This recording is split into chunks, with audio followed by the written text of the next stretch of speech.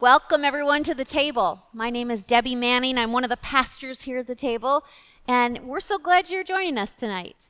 And we're also really excited because 1 week from tonight, we actually get to meet in person for the first time since March. And we'll be doing that outside in the parking lot right here at Bethlehem Lutheran Church on the corner of Lyndale and 41st.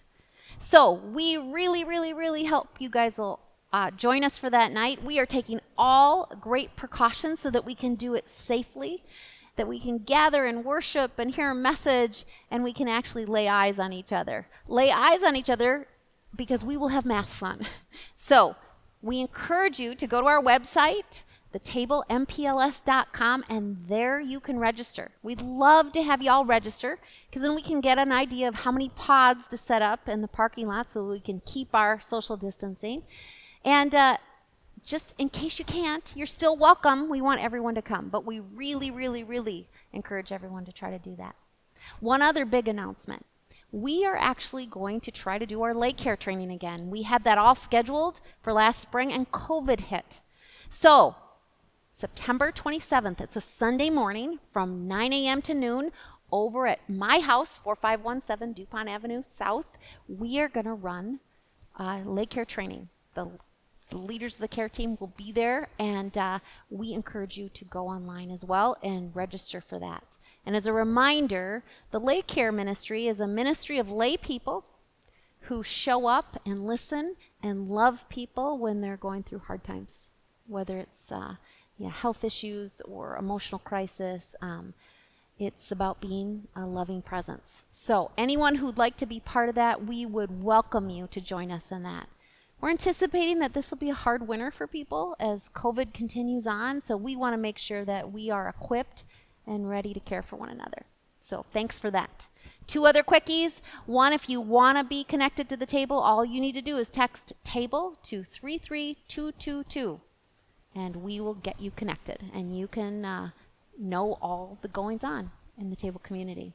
And last but not least, we are always overwhelmed and grateful for your generosity because you guys in this difficult time, you are doing it, and we just want you to know how much we appreciate that we can still continue to be the church and doing that the best we can, and we can only do that with your help.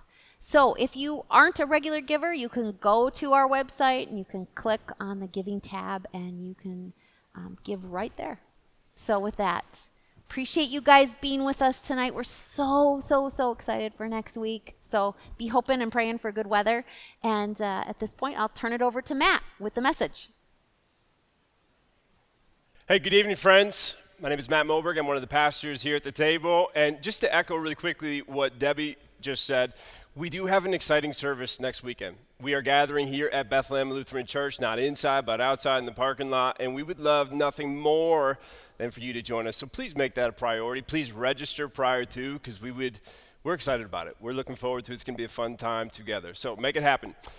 Before we get there, though, we're going to go into a text here. This summer, we have been carried by the lectionary calendar with the Big C Church, which is a weekly rhythm of reading through a gospel, a psalm, Pauline letter, a text from the Hebrew Bible, text from the prophets. You have this wide selection of texts you can look at, and we're going to do so one more time tonight. And perhaps with a text that we often don't go to, we're going to go to the book of Ezekiel. Ezekiel is Bougie's boy. That is his dad's name that I just found out this morning. His dad's name is Bougie. Debbie, did you actually know that Bougie, some people believe, is Jeremiah? I wouldn't say it's like the predominant thought, but a lot of people actually thought Bougie and Jeremiah. That's not important for the purpose of this. Ezekiel, Bougie's boy, he was a prophet. But first, when he stepped onto the scene, he was training as a priest. That was the career path that he initially set his feet on when he was in the city of Jerusalem, up until that one day when everything in the city of Jerusalem came to an end. In 587 BC, as many of you are aware, that's when the Babylonian boots came into the holy city and unleashed hell.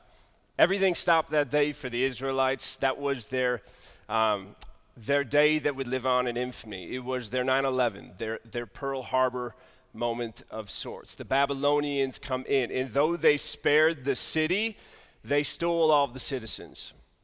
And so what you have in 587 is this group of Israelites who get escorted into exile by the Babylonians. And in that first wave of exiles is Ezekiel, the priest who is now wandering in a foreign land.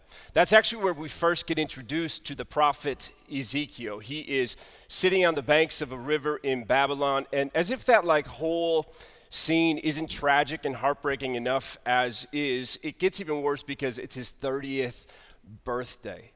We meet Ezekiel on his 30th birthday when he is already mourning the death of his 20s, but he's also mourning much more than that, because when he set out on his priestly path and he dreamed about the day he turned 30, this is not what he had in mind.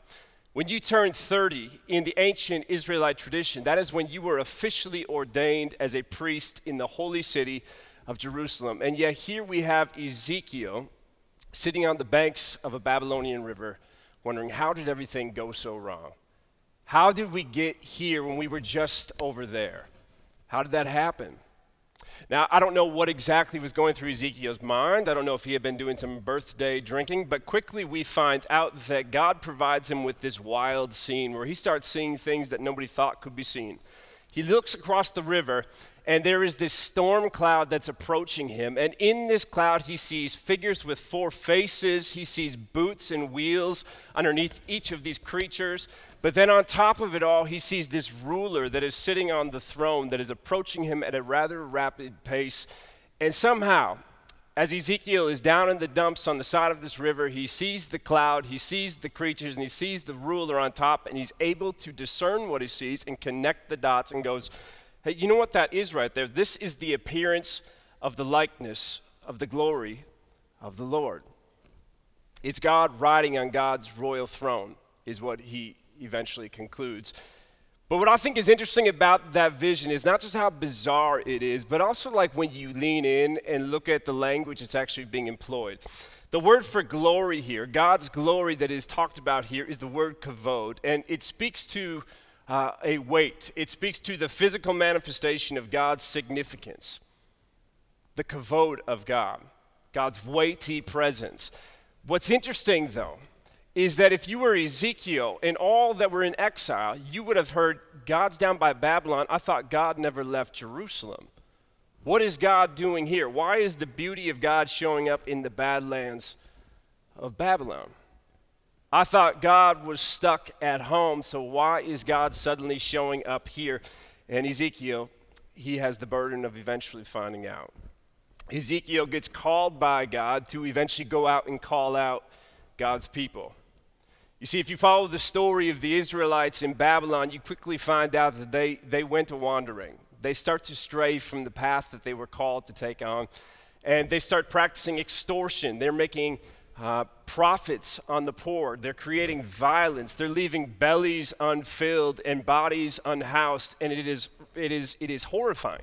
The whole thing, the plot has been completely lost. In fact, if you go to Ezekiel chapter 8, there's this funny imagery where it says that God, as he is taking in all that is going down, it says that God's nose started to tweak, like he was disgruntled. Couldn't stand the smell of what was happening. But the whole problem was that the people in power, they were smelling roses while God was smelling sewers. They couldn't pick up what God was taking in. Didn't smell so bad from them. For those in power, they were getting very good at a game that wasn't actually very good for them, which is why God inserts a prophet into this moment. In fact, a prophet that is so bizarre, Ezekiel at one point, write this one down, he cooks his food over poop to make a point. If you can't smell how rotten things have become, don't mind me, I'll help you get to that place. I'm going to teach you a lesson by cooking some burgers, some pizza over poop.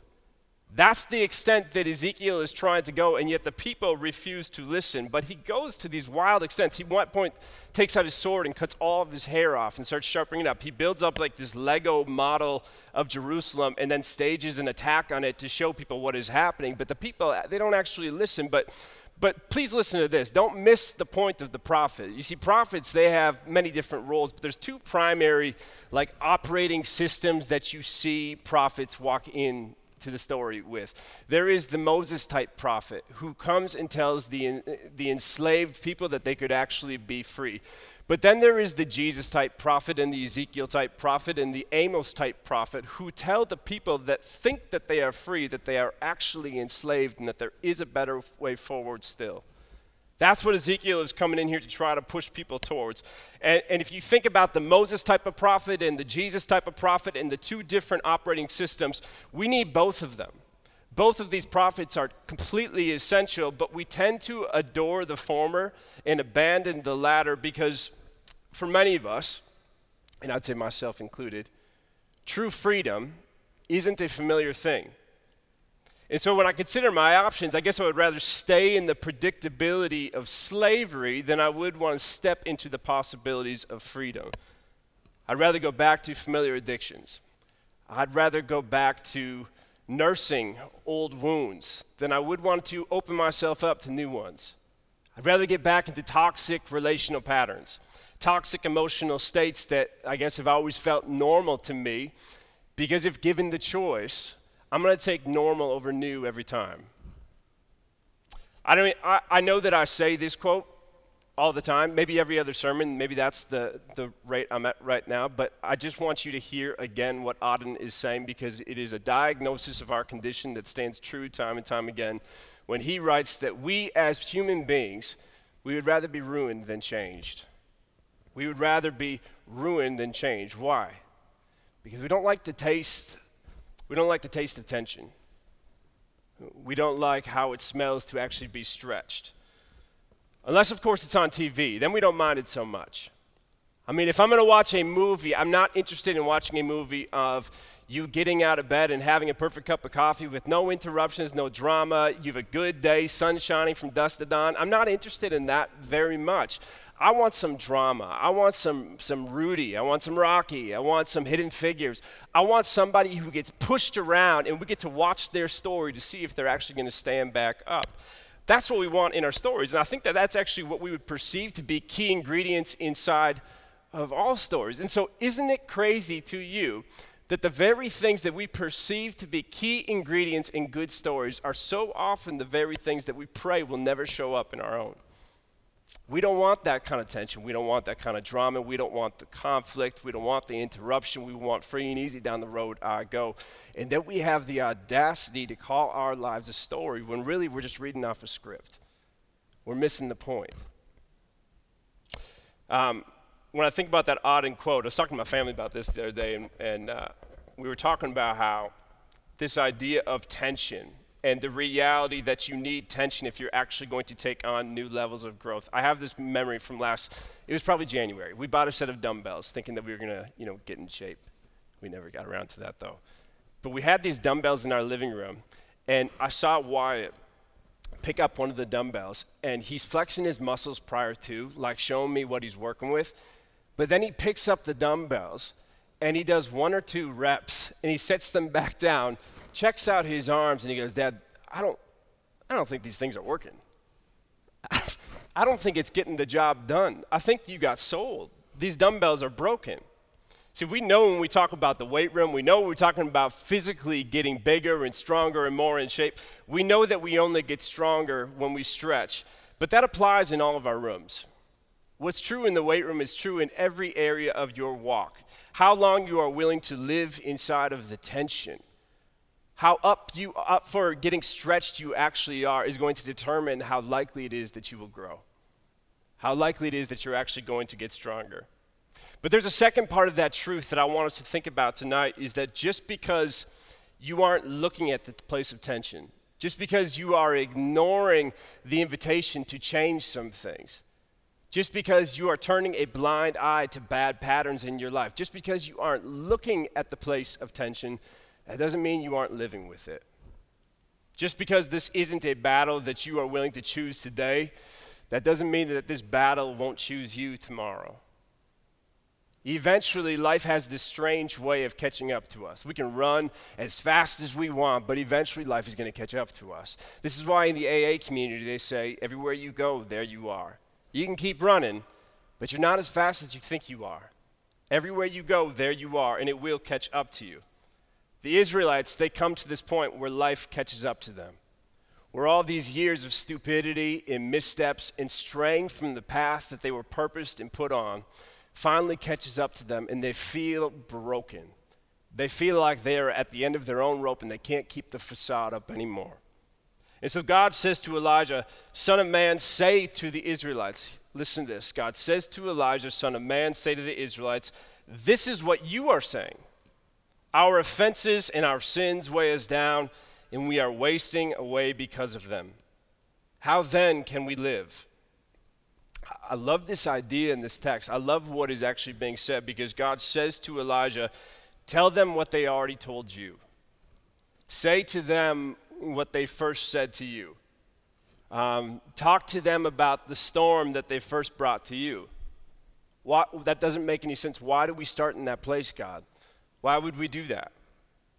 Because when the sun comes up, human beings have a way to push the storm back down. You know, it's easy for us to focus. My kids the other day were climbing trees, scraped up their hands, and there's blood all over Wyatt's hands because we leave nails out. Don't call CPS on us.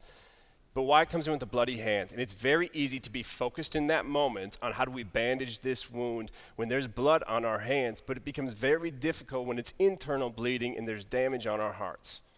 When we have some deeper things that we've been carrying with us for many years now, but it's all of a sudden we get these moments where we're aware of it, but then we get to the sunshine again. We don't have to be aware of it anymore. We can move on instead of moving down and going into the depths of it all. It's so easy to realize that you have a problem when it's problematic, but what about when it's not? It's very easy to realize you have a drinking problem when you wake up in a stranger's bed and you're not sure how you got there, but it's very difficult to do so when you're functioning just fine. It's very easy to realize you have some money issues when you blow all your cash on some Mickey Mouse operation, but it's more difficult to do so when that actually works out. There are these crisis moments that make us aware of these acute problems, but there are common Mondays that make us forget. And so I love how God says to Elijah to tell them that he remembers what they told him, because it is hard to sustain our concern with our internal conditions. God is reminding them, though, that this is all still a problem. Just because you don't want to look at it doesn't mean you aren't living with it. Just because you buried it deep within you doesn't mean it's not going to come and hijack what's in front of you. They said to themselves, all the things that we have done in the past, the missteps, the damages, the things that we have done in the past, we feel like we're wasting away in the present. Let me ask you this. Have you ever felt like you're just wasting away because of past missteps? The word there in Hebrew for wasting away is makah, and it is this idea of dissolving, disappearing, losing your sense of self. I'm wasting away. There is something that happened behind me that is keeping me from being fully here to what's in front of me. We had a plumber coming over this past week because for whatever reason, like all of our toilets just stopped working. And so this guy gets here, and after I apologized profusely for all of the YouTube videos and things that I tried to do to fix it prior to giving him an actual call, I told him, I said, the toilets, they just won't turn on. And the guy says to me, well, you know, they've seen you naked for many years now, and so it's not as easy to get excited like they once could. You don't like that joke, Debbie? That's grade A comedic material. Christian gave a thumbs up. But I had him come in, and I'm thinking, like, I'm actually worried about this. Like, there's going to be massive damage. He's going to unveil, and I'm going to have this massive bill. Turns out, I asked him to fix something that was a very easy fix. It is literally 20 minutes later and a new flapper, and he's done. He wraps up. So I'm like, oh, this is great. 20 minutes, in and out, barely had a real chance to get to know each other. I say, how much is it going to cost me? $200. 20 minutes, $200. Okay. So I write the check, but in my head I'm thinking, how could something so basic cost me so much? How come a problem that was so small make me pay so much? You see where I'm going with this right now. Have you asked that question about your own past and how you are still paying for a small problem in your past now in the present? You are still paying for that one thing that wasn't that big of a molehill back then, but now it's turned into a mountain right here. How can something so small turn into something that I'm paying for that is so big? How come my dad's words on that one Tuesday afternoon 45 years ago are still echoing inside of me today? How come that one time that one girl said no to me to a prom is impacting my ability to believe that anybody will say yes to me in the future? How come that one time I was passed over for promotion suddenly turned into this thing where I believe that I am not worthy of any kind of promotion? How did that one thing happen that is now keeping all the other things from happening? How did that moment of pain turn into this life that is more of a pathology? See, I can only answer for me. And while I understand that the inflation rate in our country is around 2%, I believe, don't quote me on that, mine tends to be much, much higher. Because I have a thing where if I have a moment in my past that inflicted angst or made me cringe, I will double down and make it bigger than it actually was, and I will bear the burden of that weight. I'll inflate it in my head, and I'll try to carry it around as if it's normal, but it's leaving me with a limp, and I'm called to sprint. You are called to sprint, and yet you're walking with a limp. And so what I do personally when I think about this in my own personal weights from the places that I've walked in, I'll try to belittle it in me and put something more impressive on the outside of me.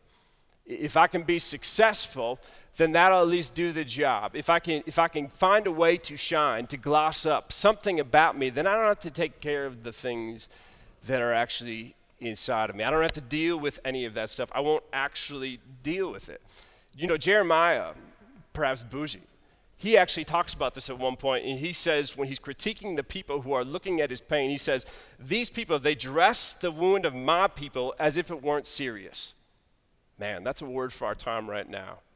A lot of white Americans looking at black pain in our country, and I can hear the Spirit of God saying, these people are trying to dress my wound, my people's wound, as if it is not serious. Look again. There are serious problems. Jeremiah is saying, people are trying to dress my wound as if it is not serious, saying, peace, peace, but there is no peace. Why do they dress that wound as if it is not serious? Because they've learned how to dress their own wounds as if they're not serious. Because they've learned how to put Band-Aids on their body when they should have put stitches in. For many of you, I know that you've done amazing things. We celebrate your success. We celebrate all the different trophies that you have picked up over the years, your family, that you are a loving person, that you have arrived, that you are doing different things. We celebrate and see all of your success, but I want you to know that what happened to you, it's serious. That thing in your past, that matters. We're not going to dress that wound as if it's not serious, because it is serious. The rejection that you felt in 6th grade, that you are still feeling at the age of 60, that's serious. The way that they pushed you around because they didn't like that you didn't look like them, or love like them, or think like them. And the isolation and the angst that brought onto you, that's serious. The way that your father failed to father you, or your mother failed to mother you, that's serious. And you can have all of these wins in all of your world, but at some point, if that wound isn't treated, that wound will become infected.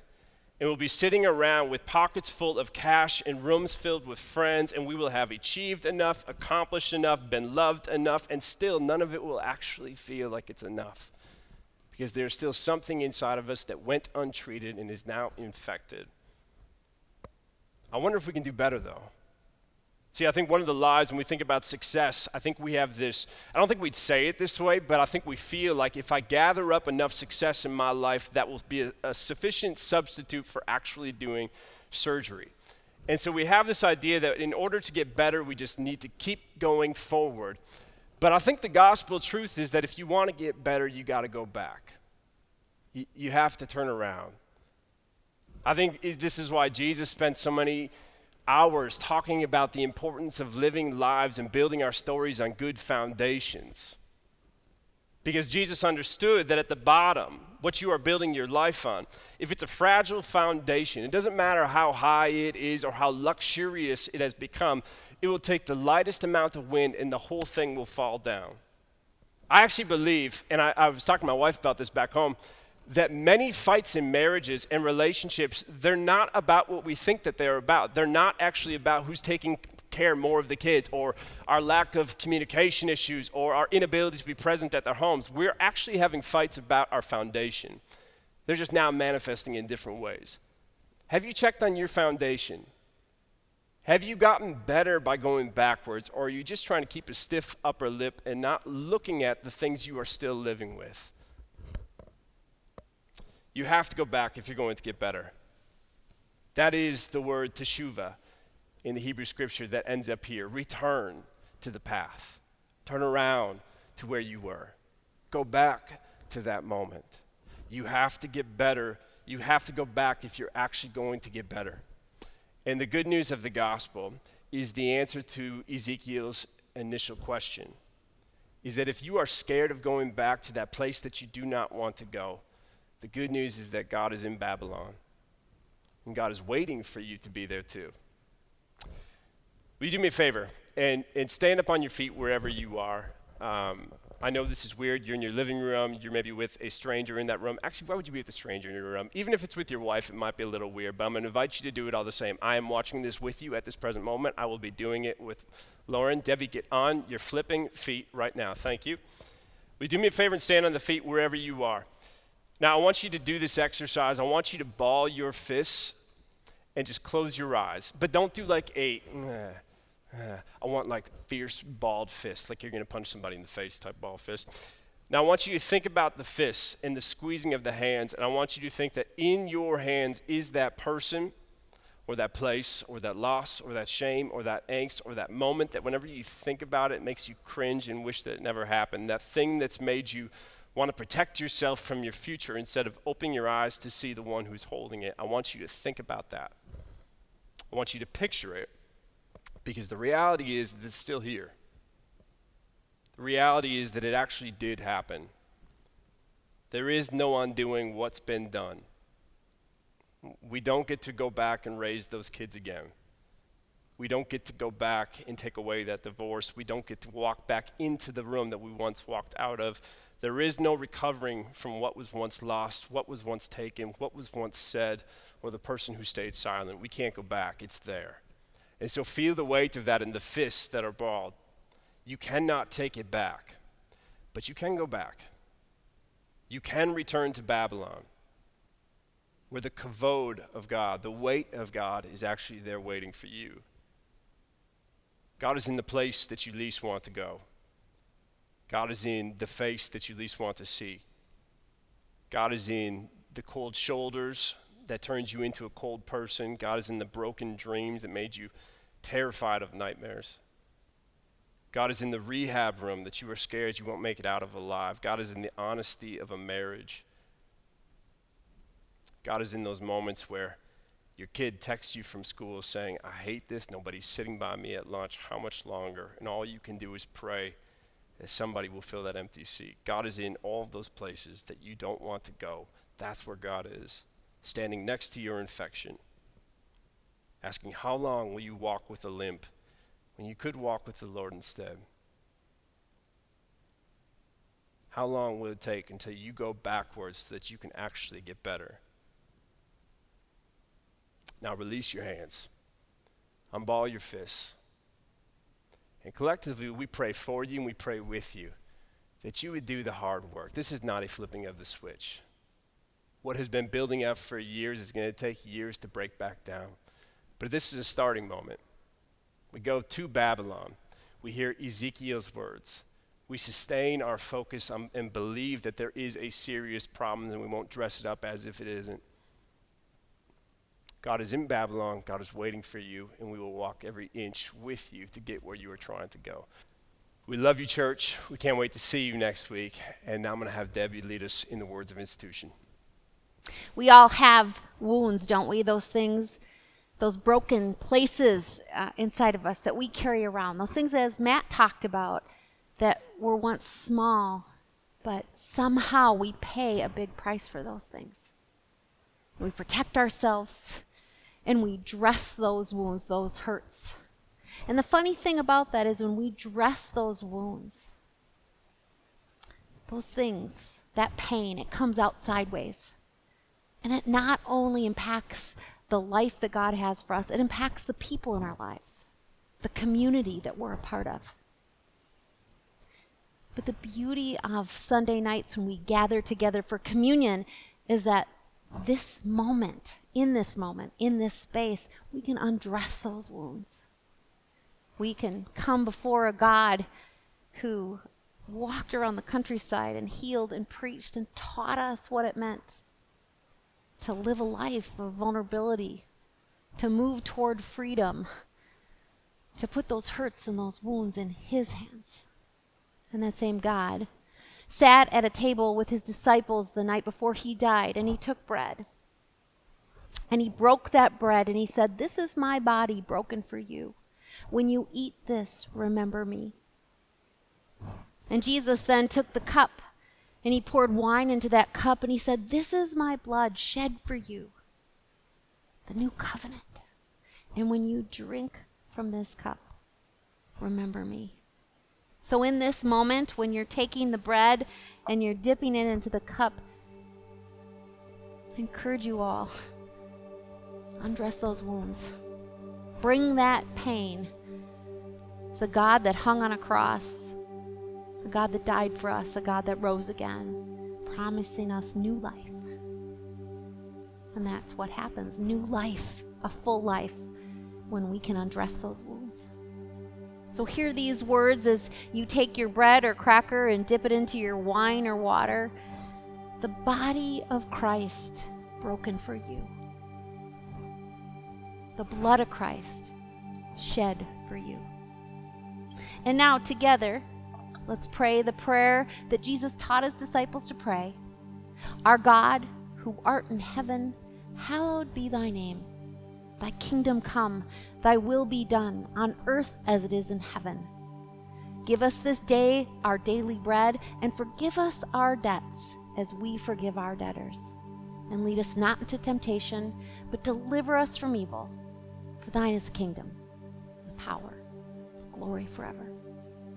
Amen. Please join us as we worship together.